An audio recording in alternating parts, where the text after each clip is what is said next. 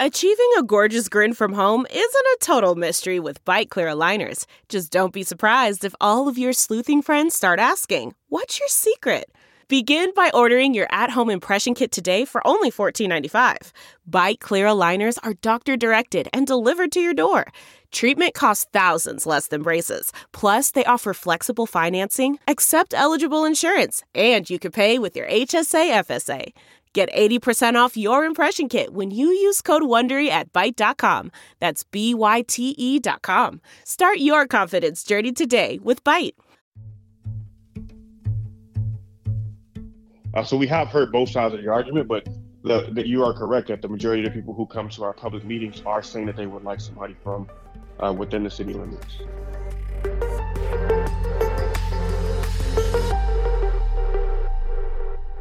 Hi, everybody. I'm Fran Spielman.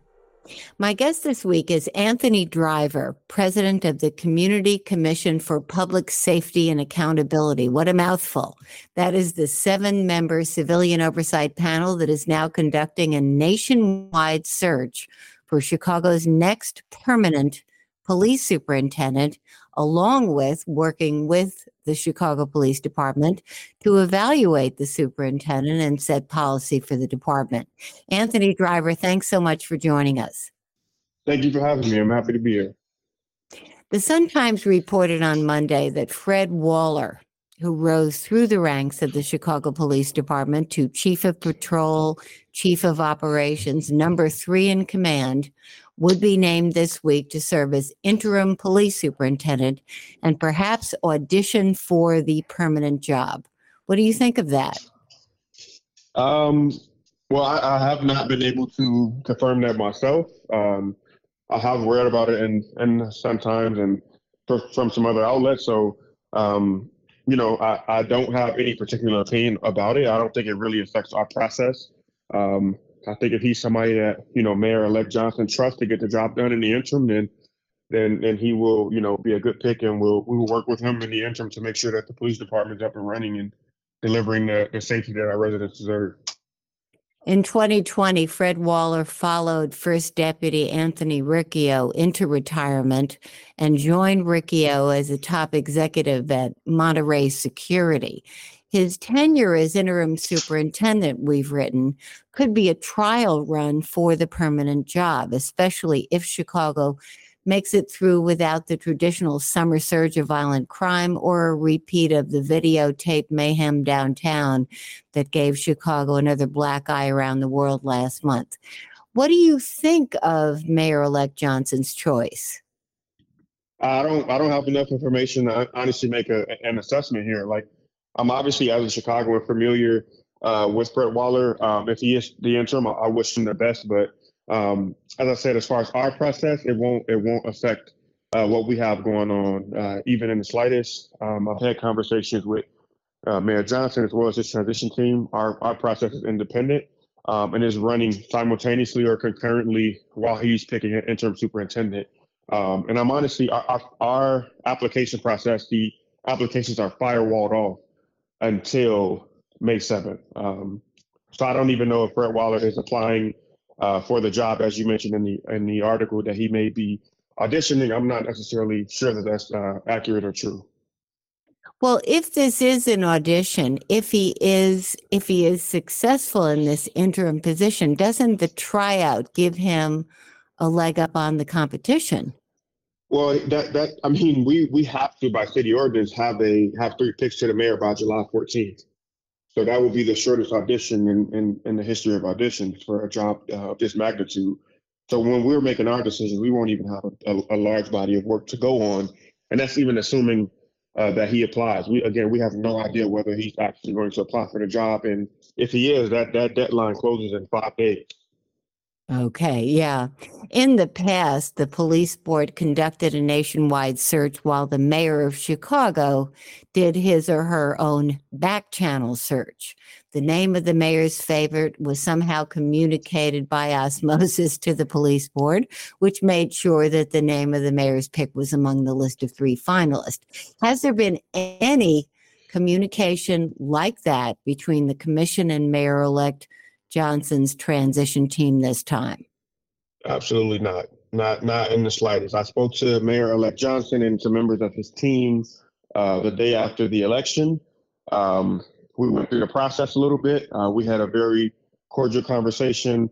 They have not tried to influence our process. They have not tried to submit names. In fact, the extent of the communication was Mayor Johnson saying that it's really important that incoming Mayor Johnson, sorry, it's really important that we have a robust community engagement process, and he encouraged us to keep with the process that we're already doing.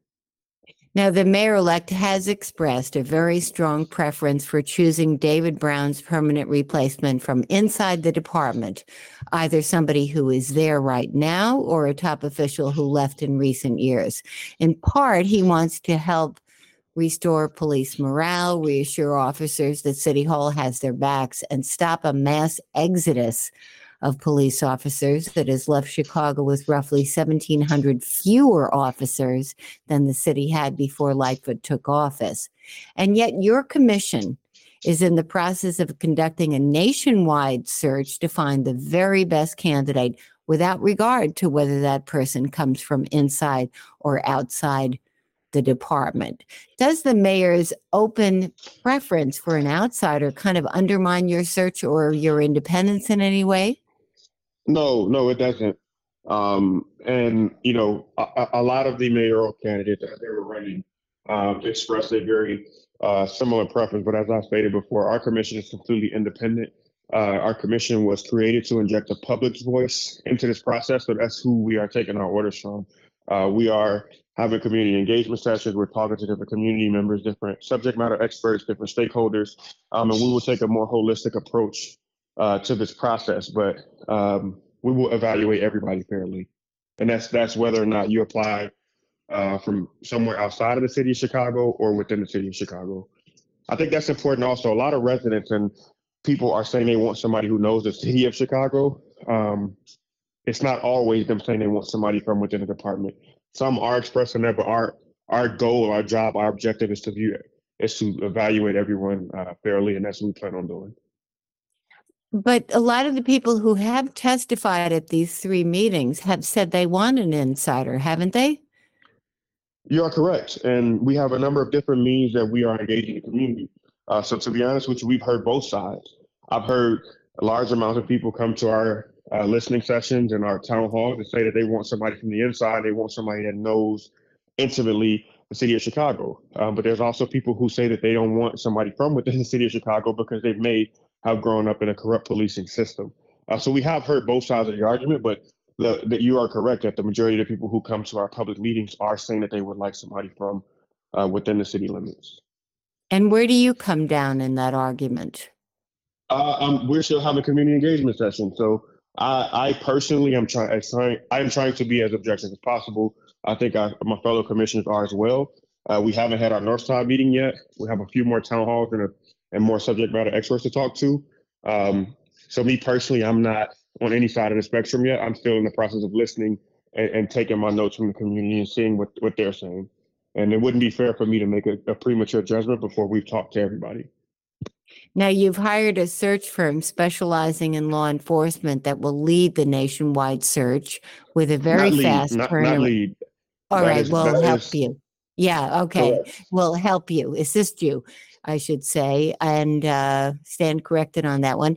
But the turnaround is very fast. May 7th is the application deadline. Interested applicants are asked only to submit a comprehensive resume, a compelling cover letter, and 5 professional references. The decision to request nothing more than those 3 things is a change from the previous searches when you had a very detailed questionnaire. Why not a detailed questionnaire this time? Because this is an initial phase. We are interviewing people after that, and we will be requesting additional information from those who are qualified to move on to the next step of the process. So this is not the end of it. This is an initial screening. And also just to talk a little bit about the search firm, that search firm it is a quick turnaround, but that search firm was not brought on to gin up applications as it was kind of widely reported. We talked about having a search firm way back in September when we spoke with David Brown, and he alluded to not being here for the long haul. So that was already in the works. We only announced the search firm because we're committed to transparency. We want the public to be able to not only scrutinize us, but all of the people that we are bringing into the process to help assist us as well. So we will be requesting more information. There will be multiple rounds of interviews, but we wanted to make sure that we had an initial screening, and that's why we're only giving folks 30 days to apply, but then we will be requesting more stuff. So will you have a questionnaire, a detailed one? Yes. Oh, you will. Okay. And how many questions are we talking about, and what kinds of questions? Well, that's the thing. That's the beauty of this process. We're still formulating that. So people, as they come to these town halls and they make their voice heard and they ask very specific and detailed questions, those are the type of questions that will end up in the questionnaire. As we talk to the faith community, the labor community, community organizations, activists, as we reach different constituent groups, those questions will end up in the questionnaire. So we're going into this with a completely open mind and listening to folks, and that will form the basis of the questions that we interview people on, as well as the questionnaire. And then how many people will you call back for like semifinal interviews, in-person interviews? We won't know that until we have the actual the pool of applicants. As I said, I'm blind to I know how many have applied, but I do not know who has applied until May 7th. Once we see what the pool looks like, we'll make a determination about how to whittle it down, and then how to do second, third, and fourth round interviews. And it'll get smaller and smaller until we send Mayor Johnson 3 names. How many have applied so far? 13. 13 so far. Okay. And over the years, the number of applicants has diminished and shrunken with each search. It seems that this is a job that is notoriously difficult to succeed in. Given how it went for David Brown, do you expect the number of applicants to drop yet again? I don't, but I have no way of actually gauging that. I do know that over the years, the number of applicants has gotten smaller, but this is a new process. It's a first of its kind process. I know the profession of policing is changing, but my personal expectation would be that we'll be around 20 or more applicants, which will be right around the number of people who applied for the police superintendent in the last go round. Being a big city chief is incredibly difficult, especially now. What are you looking for? Describe your idea of the ideal candidate for this job. What qualities are most important? So I'll tell you some very broad qualities, but I want to, keep emphasizing that my job is to take the community's voice and bring it into this process. So it's really what they're looking for. So I'll rather tell you what I've been hearing. I've been hearing that they want someone that's present, someone that has ideas and a proven track record, someone who views the consent decree as the floor and not the ceiling, somebody who has strong management skills, somebody who puts the community at the forefront, who's a collaborator. Rank and file officers have said multiple times they want somebody who has their back. We have a very unique system of government. Personally, I'm looking for somebody who will work well with our commissions, someone who will work well with the newly inaugurated district councils, and a very uniquely qualified individual who can really bring people together and understand the historical moment that we are in as a city, where we have a new mayor, have a new incoming city council, a new public safety infrastructure, a new commission, new district councils. We got the DNC coming, and we have a lot of challenges, but we also have a lot of opportunities. So somebody who holistically understands that and is coming to this ready to work on day one, ready to get the job done. That sounds like a mouthful and a tall order. How would you like the next superintendent to be different than David Brown? I think there's a number of ways to answer that, but I think probably the most important one is somebody who's actually present in the community, someone who is out in the community, who is willing to talk to the small person, who's willing to bring people together, who, as I mentioned before, rank and file officers and brass have buy-in from rank and file and the brass, buy-in from the city council, buy-in from different stakeholders. So that's an area, somebody who's very collaborative. It's the way that I would characterize it, what we're looking for, that's different than Superintendent Brown. How do you think, and why do you think David Brown failed? I don't know if I would say he failed. I won't say he did a great job. I think he had a tall order. He took over during a pandemic in a very turbulent time in our city. I'm not sure if he actually had the foundation that he needed with residents in the city of Chicago to actually be successful. Um, but I'll also say that, I've been critical before in the way that his administration worked with our commission, the way his administration worked with different community groups. It was a very top-down approach, and that is not what we need in the city of Chicago. We need somebody who's willing to work from the ground up, who's willing to collaborate and bring folks together, who don't always believe they're the smartest person in the room. And is that how he believed? Did he act like that? I don't know how he believes, but I do know that our city could have used a little bit more collaboration from our police department. And why do you think so many top brass left the department under Brown's tenure? I don't know if that was all, on David Brown. Again, I can't speculate as to why they left. May have been personal reasons. There have been different changes in the policing profession. Again, we cannot underestimate enough how much a global pandemic affected people. So I don't know. I can't speculate as to why so many left, but it happened, and here we are now. When then Police Board President Lori Lightfoot was leading the search that culminated in then Mayor Rahm Emanuel rejecting all three finalists and going around the police board to choose Eddie Johnson, she told me there were fewer than 10 people in the entire country who could actually do the job of Chicago Police Superintendent, that it's that difficult. Lori Lightfoot. Do you agree with that? And if so, how do you go about finding that person? I don't know how it was back then. I think there are qualified people here now. I think there's probably for sure more than 10 in the country. It's probably a lot within our city, actually. But I think we go about it by putting the community at the front. Like that is our job. The mayor is the ultimate decision maker. The city council has the ultimate power of confirmation. Our leg of the race that we're running is to put the community's voice into the process. So we've tried a lot of different things in our city. We've tried to change, IPRA to COPA, which is the investigatory body. We've tried giving the police board the authority. We've tried everything but put power into the hands of residents. And that's where we are now. So I think that is the way we go about it. We put the community at the front. And when I say community, I want to be clear. I mean everybody, because a lot of times people think that rank and file officers are not a part of the community. But we have a residency requirement in the city of Chicago. So they live here and they're also a part of our community. And that's the different community groups that I've also mentioned that we're reaching out to. You put them at the forefront, and I think we'll be all right. Today, you joined Mayor-elect Johnson in attending the swearing-in ceremony for 66 members of the new police district councils. These are the 3-member panels in each of the 22 police districts who were elected by local residents. Was that a moving experience for you? Absolutely. It's a moving experience. It's 50 years in the making. It predates me being alive. It's something that before he was a congressman, before he was an alderman, Bobby Rush worked on in the city of Chicago. And I think it's a culmination of a decades-long struggle to bring a real democratic voice to residents in the city of Chicago and how they are policed. And you said the swearing in was the culmination of the 50-year struggle.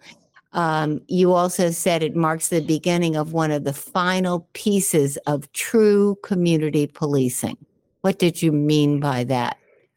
I mean residents, everyday Chicagoans, the brave 66 people or 65, I believe, who are inaugurated today, are now the voice of their communities. They are now the vanguard of policing in the city of Chicago. They're tasked with having a hyper-local body that's in each part of the city of Chicago, in every police district, where every resident is no more than 5 or 10 minutes drive or bike ride from somebody who can represent them on public safety. Crime, public safety, whatever you want to call it, has been the biggest issue in the city of Chicago since way before I was born, probably before my parents were born. And we haven't had a real voice in that process, and now we do. Now everyday residents do, and that's what I mean. They are now inaugurated. They are elected officials, and I have a lot of faith in them to help change our city. And how does their work differ from yours? They're the hyper local groups, right? Yep. So the 7-person body is 2 parts of the same body.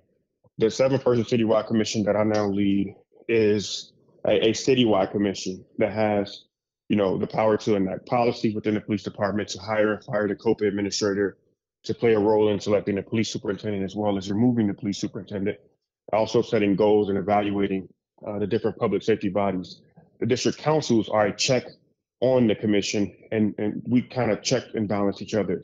The district councils are in charge of nominating the people who will be on the commission. The district councils are in charge of having monthly meetings every month to get to the root of issues in each district. Issues in the first district are going to be very different than issues in the 22nd district when it comes to public safety. The district councils are sort of the tip of the spear as far as getting to the bottom of what's ailing our city at a very hyper-local level. And you are a temporary commission, right? Correct. Until the district councils nominate 14 people and Mayor Johnson selects 7, we are. So do you want to be permanent? Do you want to be on there? I think that's up to them.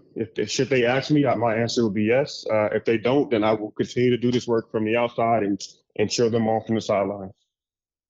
Now, the Tribune did a very interesting story this week about how your personal experience with having been a victim of an armed robbery shaped your view of what kind of superintendent we need, what needs to be done differently in Chicago policing. Tell us what happened, when it happened, and how that experience changed you. Yeah, so I wouldn't say it necessarily shaped my view, but it did shape a part of it. On January 23rd, in my personal life, I work for the SEIU, Illinois State Council. It's election season, so I was working late.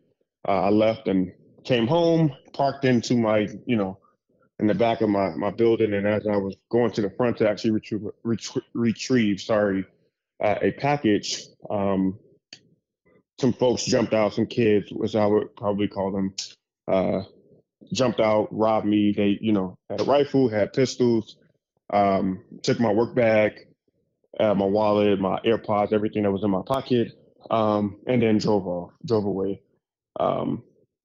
So that was a very interesting moment for me because it wasn't my first time having something like that happen, but it was my first time experiencing this system as both a victim and a leader at the same time, which has been a very, very unique and interesting experience. So you've been robbed before? What happened to you before? Yeah, I mean, I grew up on the south side of Chicago. I'm born and raised, so I've experienced the gamut. I've been robbed, I've been shot at, I've lost a lot of friends to gun violence. Growing up on the south side, I've experienced the best and the worst that our city has to offer, and that is what shapes my viewpoint. That's how I came into this work in the first place. That's the reason why I've dedicated my life to this work is, I've seen a lot of my friends lose their lives to gun violence, and very traumatic things on the south side. And that has shaped my experience. And it's the reason why, I'm doing the work that I do now. You say that there needs to be someone to handhold victims. What do you mean by that? And what happened to you? I guess they didn't hold your hand very well.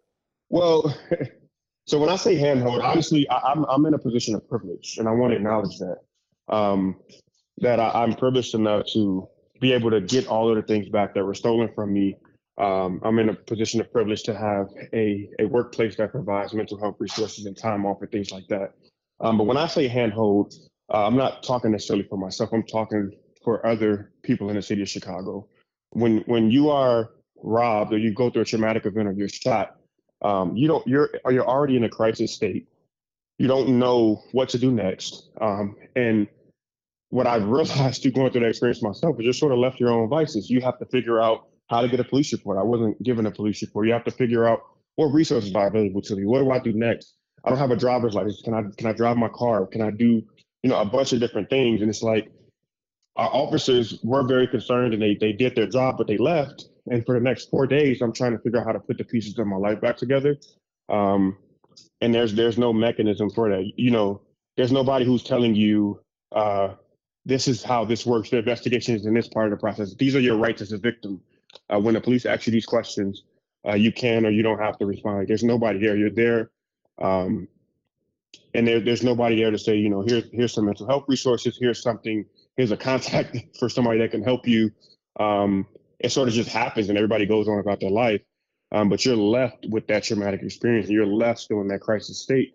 And as I mentioned, I'm very blessed to be in a position where I have access to those resources, but I'm scared for it. I'm sad for people who experience these types of things, and they're left to just fend for themselves.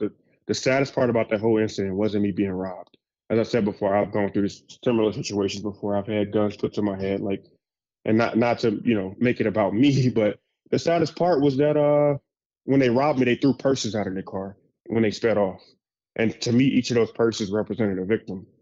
And as I sit in the seat of privilege, I cringe and I think about what if they had to go to work the next day? What if they don't have access to mental health resources? What if they don't have an employer who's going to replace their stuff?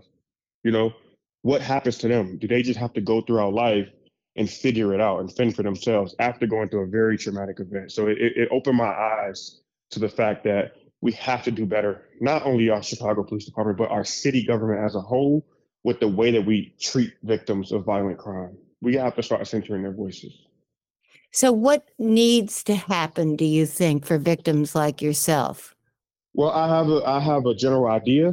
I'm in the process of researching it, and so I don't want to get ahead of myself. But I see other cities that have an office of victim advocate, which I think will be a great first start. Again, I don't know. I'm not far enough along in my research to know all the resources that are available in the city of Chicago. But having somebody that just calls you after an event like that, asks you, "Do you need help with anything? Here's the list of resources for you. This is how you start the process of getting a new license, or anything like that. And here's how you can find lawyers. Here's your rights when you talk to the police. Here's how you follow up. Here's how you talk to the state attorney when they call." All of those things. To have somebody that can walk a person who's experienced a traumatic event through that process, I think would be a great help to victims of violent crime in the city of Chicago. And as we know, there are thousands of us, thousands. It's happening in our streets every day. And while we have to do a lot to prevent it, we have to do a lot to also make sure that folks that experience it are having a positive experience in our city, even in the midst of a very traumatic event. And you're not just talking about counseling for the trauma of it. You're talking about the practical, what do I do now? I don't have a license. My cards were taken. What do I do? How Exactly. do I, you want the practical part of it, not necessarily the social worker It's part of holistic. it. It's holistic. It's all of that, right? It would have an amazing experience and a traumatic event to me would have looked like this happened. The police are the front end. They're investigating. They're doing their job. They're trying to catch whoever did this. But there's also someone that comes and says, "Here are mental health resources provided by the city to you." There's someone who says, "These are your rights going forward." There's someone who's saying it. One of the hardest things for me was figuring out, who do I call? Right? I think I might have information on the people that robbed me. I have no idea who to call. Do I dial 911? Do I call 311? Do I just show up at a police station? What district are the officers that are investigating my case out of? What area are they out of? All of that stuff I had to research on my own. I was completely clueless as to how that part of the process works. And I don't think that should be a police officer's job. I think the police should be free to investigate crimes and do their job, but there should be some other form of government that's there to help people who experience these things on our streets.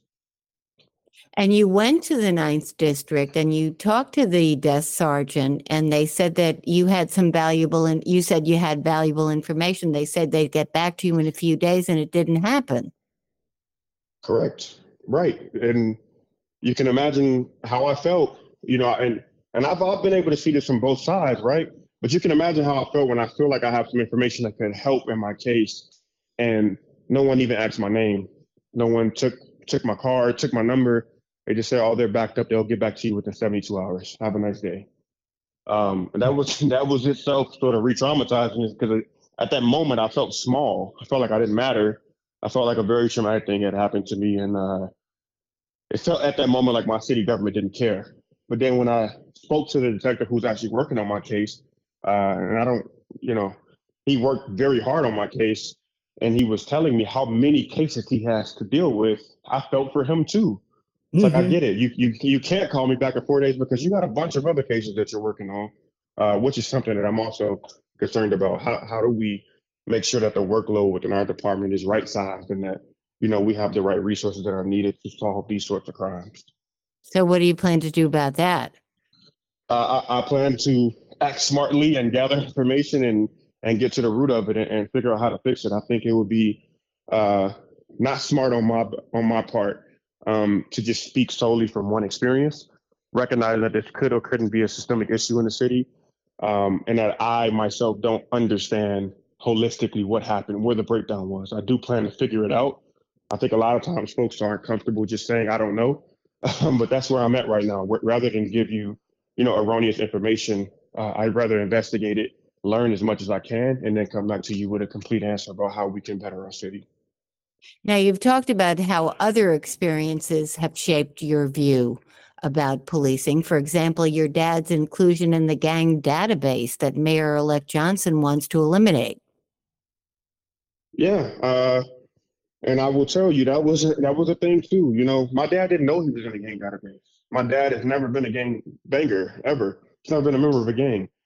Um, in 2018 or 19, for Father's Day, I decided as a bonding thing, I would take him to a concealed carry class, and took him to the class. He decided to turn in his application to be a concealed carry license holder, and he was denied because they stated that he was a member of the Gangster Disciples. And that was he had been on that list for 15, 20 years.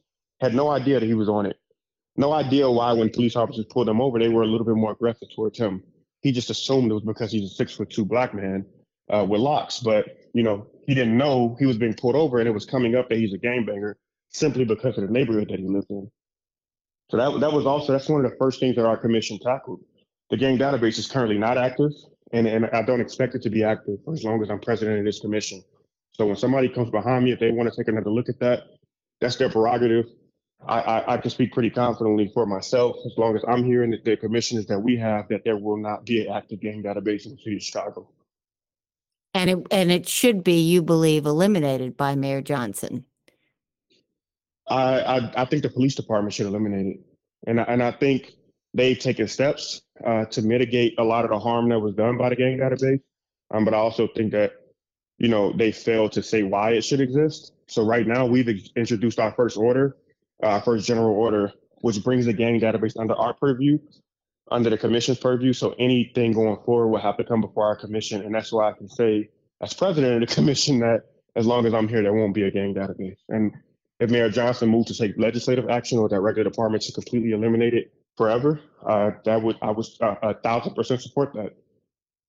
Yeah, because of what happened to your dad, or because it's not just him, it's all kinds of other people. Correct. In the same 92% of the people, according to the OIG, the Inspector General's office, were black and brown. There's a 108-year-old person and like an 8-year-old person. In fact, when the Chicago Police Department put new criteria on putting people into the gang database, only like 3% of the people stayed.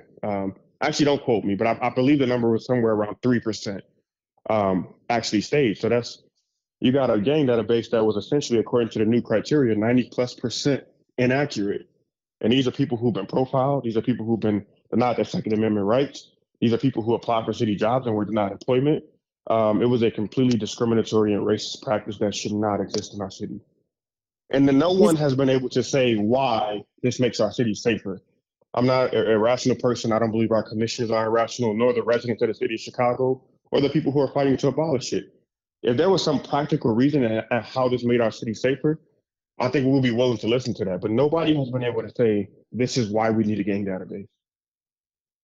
Well, Lori Lightfoot argued that it was necessary for law enforcement purposes, and that giving people an appeals process to get off of it and notification that they're on it would be enough, and they had a whole new procedure that they wanted to do. But you say no, that won't cut it.